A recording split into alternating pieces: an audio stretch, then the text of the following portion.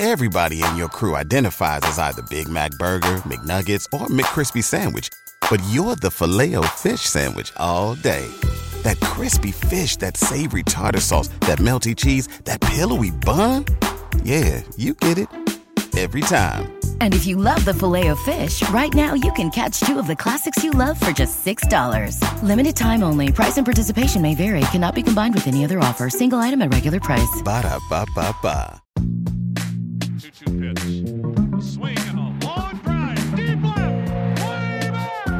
Gone.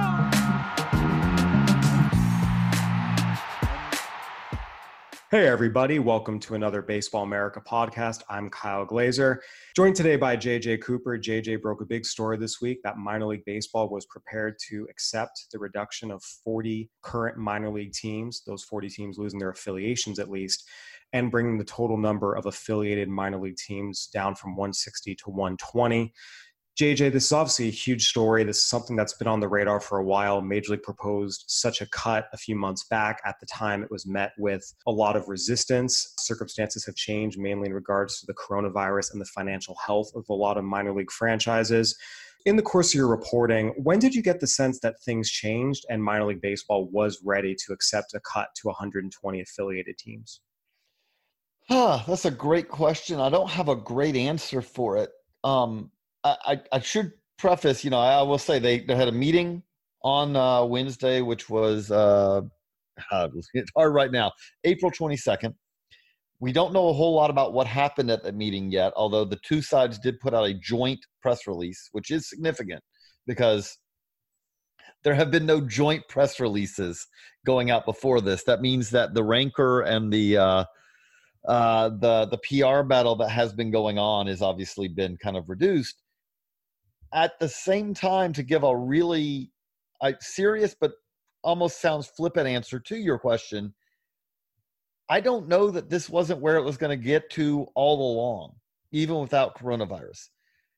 Major League Baseball, if it wants 120, PR battles and all are really made minor league baseball's best way to fight back against that. And instead now it looks like what we'll probably see as the parameters of a deal is 120 teams in affiliated ball. But a key part of this is, and these 40 to 42 other teams who are on the outs being taken care of in a system where they continue to have high-level baseball in and again, if this is negotiated as I expect, in a system that allows also an economic system for those teams where they can continue to survive and succeed for years to come. JJ, one of the biggest things that has been on people's minds as they've seen the story unfold is, are we going to lose our team? There was an initial list of 42 teams that were supposedly on the list to be cut that we at Baseball America published toward the end of last year. However, you wrote yesterday that list is constantly changing, and just because someone was on the list back then does not mean they're on the list today, and it also doesn't mean they're going to be on or off the list a couple months from now. What are the factors that are changing whether a team is set to be cut, or at least lose their affiliation, I should say, or getting to keep their affiliation? Let me give an example. I have one that just comes to mind that I've heard, several times with this. So Erie is listed on that list, AA Erie. Okay, if we're talking about Erie, they've gotten they have lined up and gotten approvals, as I remember, that are going to significantly upgrade their player development facilities. Well, it's unlikely that Erie is going to remain on the list. And again, let me emphasize, don't have any solid reporting to say absolutely positively yay or nay. But so that will probably move Erie off. And we've heard other teams that may be doing similar things. Well, may have been able to move themselves off with upgrades.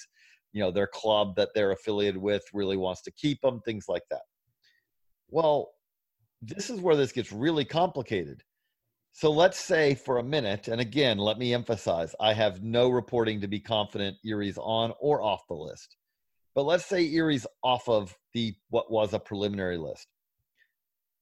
You still got to have someone else from AA you're going to have 30 teams in AA when this is all said and done. So if you had a plan that had Erie out, and now all of a sudden you have a plan and Erie's in, well, that doesn't mean that you're just going to go up by one more minor league team. That means someone else is out. And so there are facility reasons where teams improve facilities. There have been talks of, in Beloit has talks for a new stadium. They're one of the teams that's been on the list. And, it's not, that stadium is obviously not done, but that is a stadium that has been discussed, and there have been mechanisms lined up as far as being able to build it. So you have facility upgrades. You also have teams that have basically demonstrated enough political pressure to maybe move themselves off of the list. You also have, situations where this is a very complicated, again, let me emphasize, we don't have a deal for 120 yet, but if it ends up at 120 as we expect in affiliated ball, that's a very complicated puzzle. And every time you move one piece, you have to move about 6 more to make that work. So to give another example, all the way through this, MLB has talked about, and it's not confirmed, again, let me emphasize, so much of this is not confirmed, but that they, in their plan, in their initial plan, they would like to see Sugar Land, which is in the Independent Atlantic League, and they would like to see St. Paul, which is in the Independent American Association, move into AAA. Well, if you do that, then you've got to move 2 teams out of AAA. And then once you do that, wherever they move to, you probably have to move 2 teams out of that level. And so every time you make one move, it just keeps cascading down. This is going to be a very complicated puzzle to put together. A lot of the things that we've talked about so far, 42 present minor league teams that are affiliated no longer becoming affiliated, Sugar Land and St. Paul moving into the affiliated ranks, and the total number of affiliated clubs moving to 120. When will this all be finalized? Because right now this is proposals, this is discussions, these are teleconference meetings. When will we get from the theoretical to this is the new reality? The short answer is when there's a deal. And the joint press release that came out today indicated that both sides are working, and really indicated that there is the possibility of a deal in the not too distant future. The longer answer is when there's a deal, and then how these things work, PBAs, CBAs, all that. You have a deal, and you agree to all the major parameters, but there still is the hard work of going in and writing down in detail all the exact language for all these things. And so even at that point, if we have a point where MLB, MILB announce that they have come to a deal, and then there's the votes and it's approved and we get through that, then there's still the point of actually putting, I would say pen to paper, but really keyboard to bytes to Word documents, and writing it all down. And that's still going to take a while. And that is significant because minor league teams really want and need schedules. And it's going to take a while from whenever this is approved for teams to get those 2021 schedules, because it takes a while to put those together, and no one can put those together until we know what teams are playing in what leagues. One of the key components of this, and I think it's important to remember, is the 42 cities whose teams are slated to lose their affiliation. It doesn't mean they're necessarily losing baseball. Now, in the past, the initial reporting that you had done back at the end of last year was that Major League Baseball was proposing a quote-unquote dream league in which players who were from the local area could essentially go as undrafted free agents. The city could rally around this team of local players, essentially, and Major League clubs could go sign those players, similar to the current independent league structure. However, a lot of those franchises noted that having that set up would likely put them out of business financially. The cost of running an independent league team, it would increase their overhead by $300,000 or $400,000, which a lot of minor league teams don't have. What are some of the things being discussed in this new proposal to ensure that those 42 cities that are losing teams that have direct affiliations still have high-level baseball in some way? The devil is truly in the details here, and the details are things that will have to be worked out. But, okay, if we pull back for a minute, right, the MLB came out with the Dream League, Summerwood Bat, as their 2 mechanisms to potentially continue to have baseball and these cities that will no longer be part of affiliated minor league baseball. They, as you said, MILB operators looked at the kind of proposals and all and really thought, I don't know if this is economically viable for us. From what I understand, from my reporting I have, MLB heard that and MILB is pushing in this to figure out a way to come up with systems that are viable. And there is a lot that could be involved in that. But the key parts of it are figuring out ways where the finances work. Like you said, if you take a team that's not paying its players and they have to pay players, that could be 300,000, increase, right away in expenses. Well, okay, if you have to do that, then the other question with that becomes, okay, you either have to say, are you going to provide mechanisms that increase the amount of money that you can make for those teams? Unlikely in most cases, I would say. Or are you going to get subsidies to help cover that? Or are you going to get help in other ways that will help cover that difference in income? All of those, I think, are kind of on the table. But the key part of this is that, and I think this is very important, MLB on Tuesday came out with a statement. And Major League Baseball, which had not done this before, they had done this before the coronavirus pandemic. But now on the other side of this, in the middle of the coronavirus pandemic, they reiterated that their goal in these negotiations, they effectively promise that they want to develop a system where if you have an affiliated team and you are no longer going to have an affiliated team, that city/team will have the opportunity.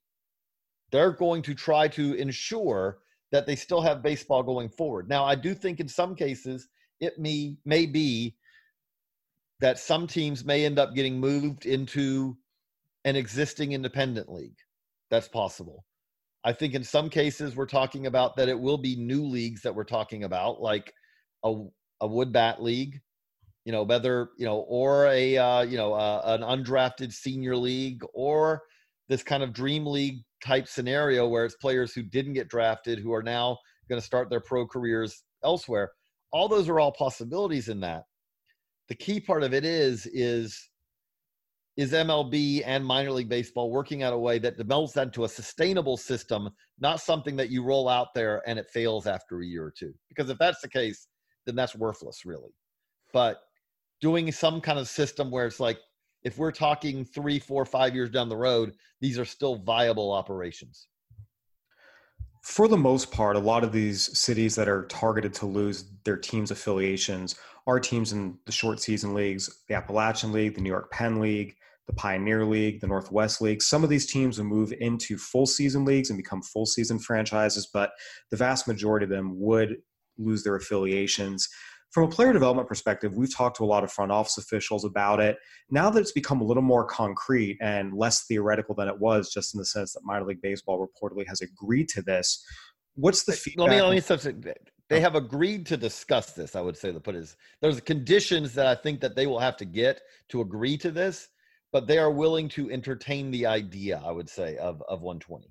So that's still a step forward than it was previously when it was an automatic no. With that, we've reported at Baseball America the reaction of front office officials, what this does player development wise. Just what's some of the feedback you've been receiving from people within the game about now that this has taken that step forward to being more probable than it previously was? Okay. For one, the cutting the draft to 5 to 10 rounds, I think really kind of does in many ways mean they've kind of wrapped their brain around that we're already here. Yes. Are there ways that you could continue to have 160 teams in 2021 and beyond, even if they have a 5-round draft this year? Absolutely. You could sign a whole lot of undrafted free agents, things like that. But, there are teams who are going to draft and sign 3 or 4 players if it's a 5-round draft. We don't know if it's a 5-round draft yet, maybe 10, but 3 or 4 players. Well, that's not the same thing as signing 30 to 35, as some teams have done in a 40-round draft. I don't think there's any doubt that there would be players who would have played in the majors who will not make it under this new system. I don't think if you were the biggest proponent of this system, you could argue that point. And I'll give you an example of why. A 25th rounder, college senior, very well may sign because some team drafted him in the 25th round or the 18th round or the 30th round. And that shows that there's enough interest that, you know what, I'll give it a year. I'll see if I can do this.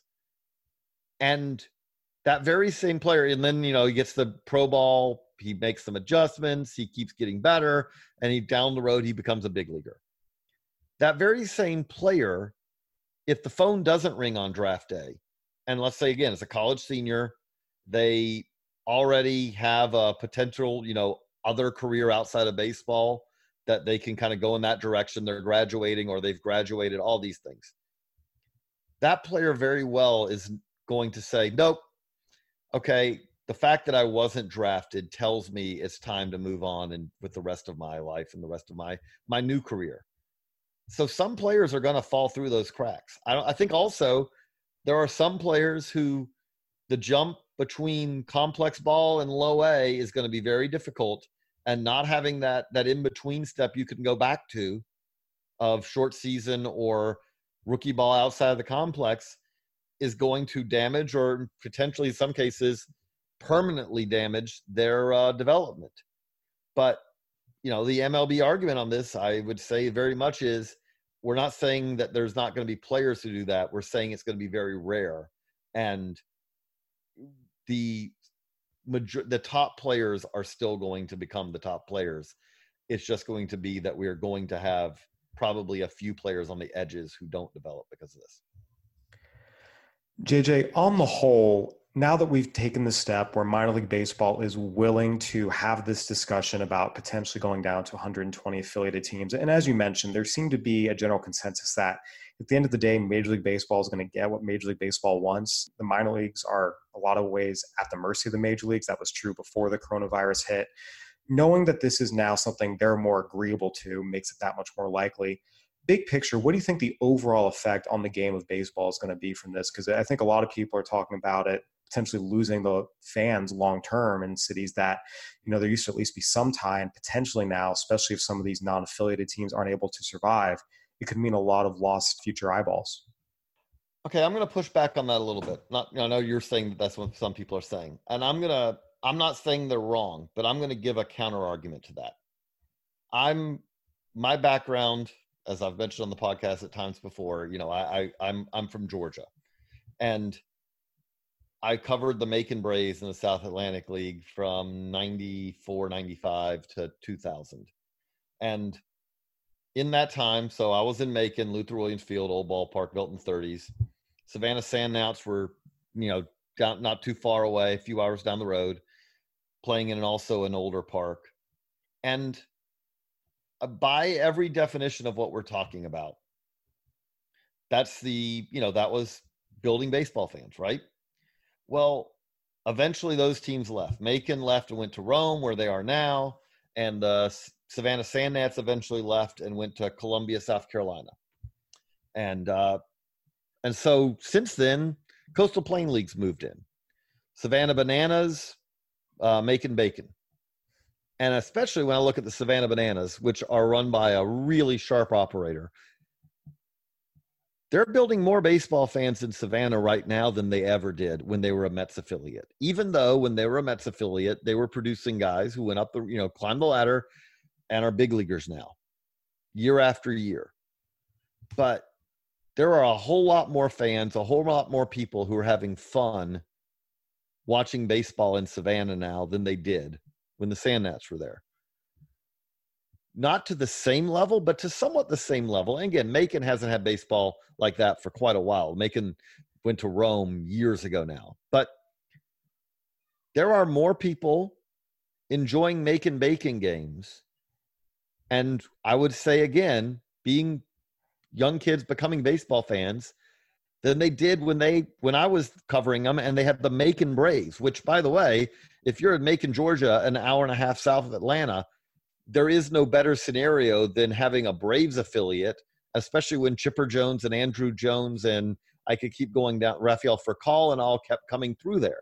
So there was a lot to be said for that as far as building fans. But I can tell you that I see now, I know people still there in that area, and they're still minting baseball fans.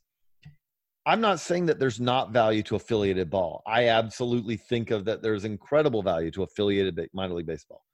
But I'll also tell you that's not the only way you build baseball fans.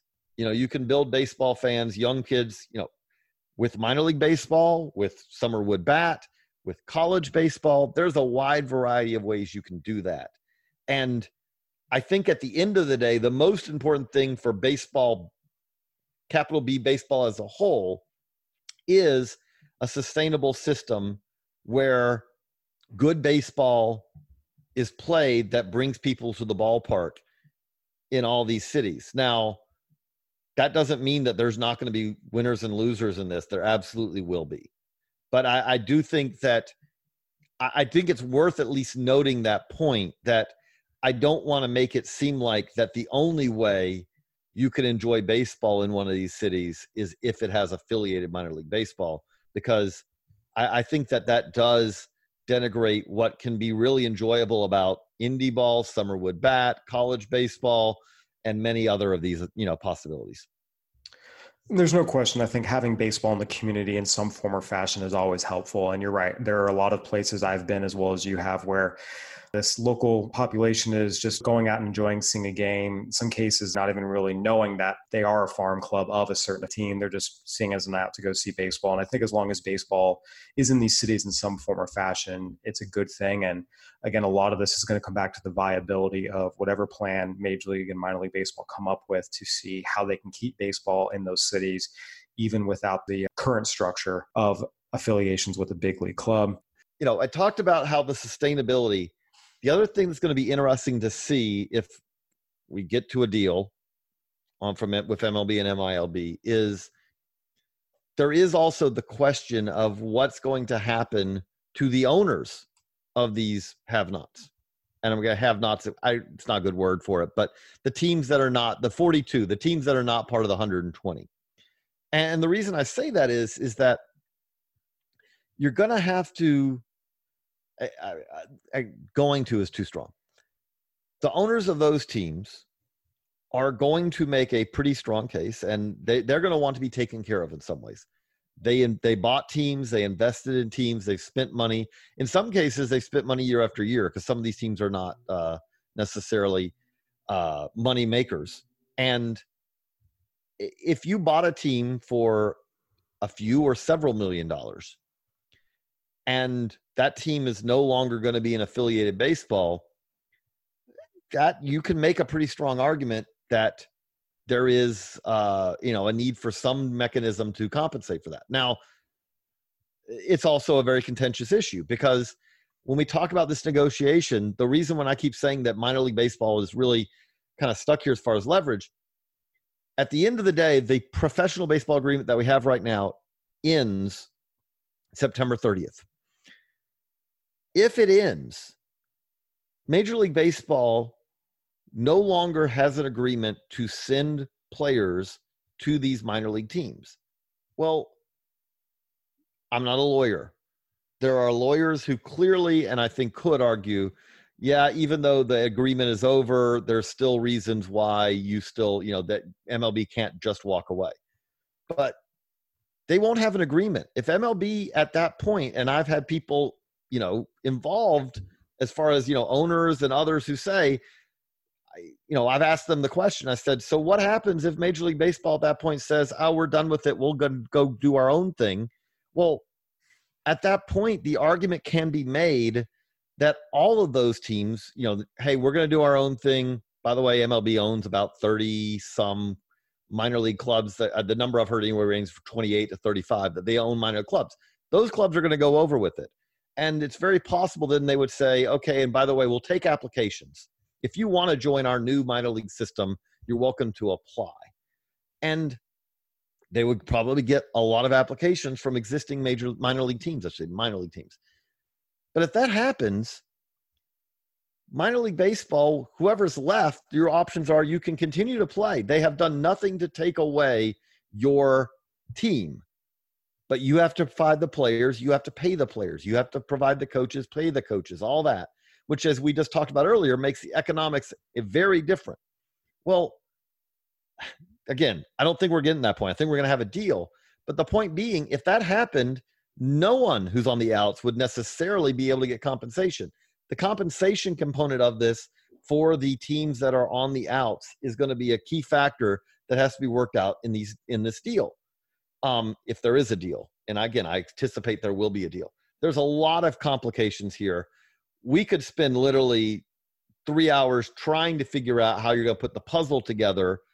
But again, it wouldn't be even worth doing right now because we don't know for sure which teams are going to be on the ins, which teams are going to be on the outs.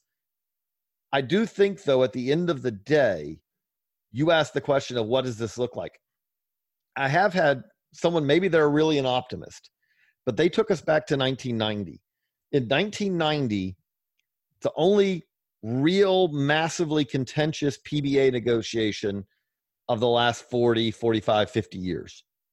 It went almost past the wire. MLB at that time was talking about we're going to do our own thing. Minor League Baseball was preparing to operate without major league players. It was ugly. They ended up signing a deal, and at the time, it was thought by many minor league operators that it was the worst possible deal they would ever get. The president of minor league baseball at the time, Sal Arteaga, effectively it ended his tenure. And we look back on that, and if you were involved in minor league baseball at that time, and then you were still involved 10 years later, you would say, you know what, that ended up being the best deal that ever happened for us. I'm not saying that this is going to be the case again. I have no way of knowing that. There's not even a deal yet. But I was talking to someone who's been around in baseball for a very long time. And his point was, if you have all this happen, there is a way where this ends up being, there may be benefits of this that we don't even know yet. He said, I'm not sure that they are there, but maybe there are. But I do know that some of this is really hard to predict before it happens, because in 1990, that PBA was thought to have such onerous stadium requirements and such onerous requirements on minor league teams that it was thought like this is going to kill minor league baseball in many cities. And instead, it led to a building boom of much nicer, better stadiums, which led to a whole new generation of minor league baseball fans who had never existed in the previous generation. Attendance went through the roof, and it helped baseball overall. So all I can say with this is I don't know what the full consequences of a deal that hasn't even been reached yet are. But I do know that sometimes when we're in the moment, it's really hard to see all the secondary effects that are going to happen from a deal when deals are made. I mean, that's true in any industry. There's always unintended benefits and unintended consequences of any deal that's struck, whether that's a piece of legislation, whether that's a business merger. It's always something that it's hard to predict. And like you said, when it's happening, and even in the immediacy of after something comes to pass, there's always things, we like to think we can predict the future and know everything that's going to happen. But time and time again, it shows us that that's not the case. We'll see what the deal looks like when it's finally struck. Again, everything at this point is a proposal. It's an agreement to discuss certain things. Nothing is set in stone. As of right now, there are still 160 affiliated minor league franchises. We'll see what it looks like when the deal is officially done. But JJ, we really appreciate you keeping us up to date on all the latest developments. Sounds good. All right, everyone. Well, that'll do it for another edition of the Baseball America podcast. Go ahead and give us a review on iTunes, Spotify, Stitcher. We'd love to hear from you. Keep checking out the website, baseballamerica.com. Even though there's no live games being played, we're constantly updating the draft board. We're constantly keeping an eye on everything happening in college baseball with scholarship limitations, how it's going to affect all the various programs, and all the latest developments with major and minor league baseball. We're on top of it at Baseball America, so right now is a great time to subscribe. And, of course, keep it here on our podcast channel for all the latest news, developments, analysis. For JJ Cooper, I'm Kyle Glaser. Thanks for listening, everybody.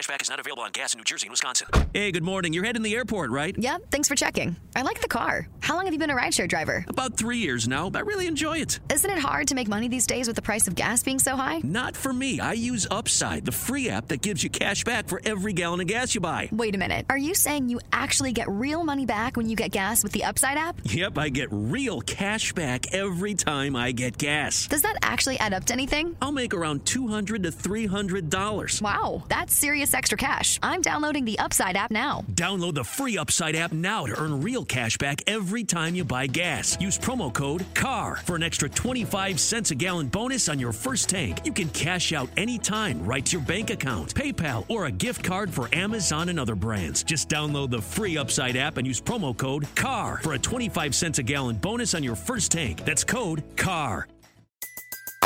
Everybody in your crew identifies as either Big Mac Burger, McNuggets, or McCrispy Sandwich. But you're the Filet-O-Fish Sandwich all day. That crispy fish, that savory tartar sauce, that melty cheese, that pillowy bun. Yeah, you get it. Every time. And if you love the Filet-O-Fish, right now you can catch two of the classics you love for just $6. Limited time only. Price and participation may vary. Cannot be combined with any other offer. Single item at regular price. Ba-da-ba-ba-ba.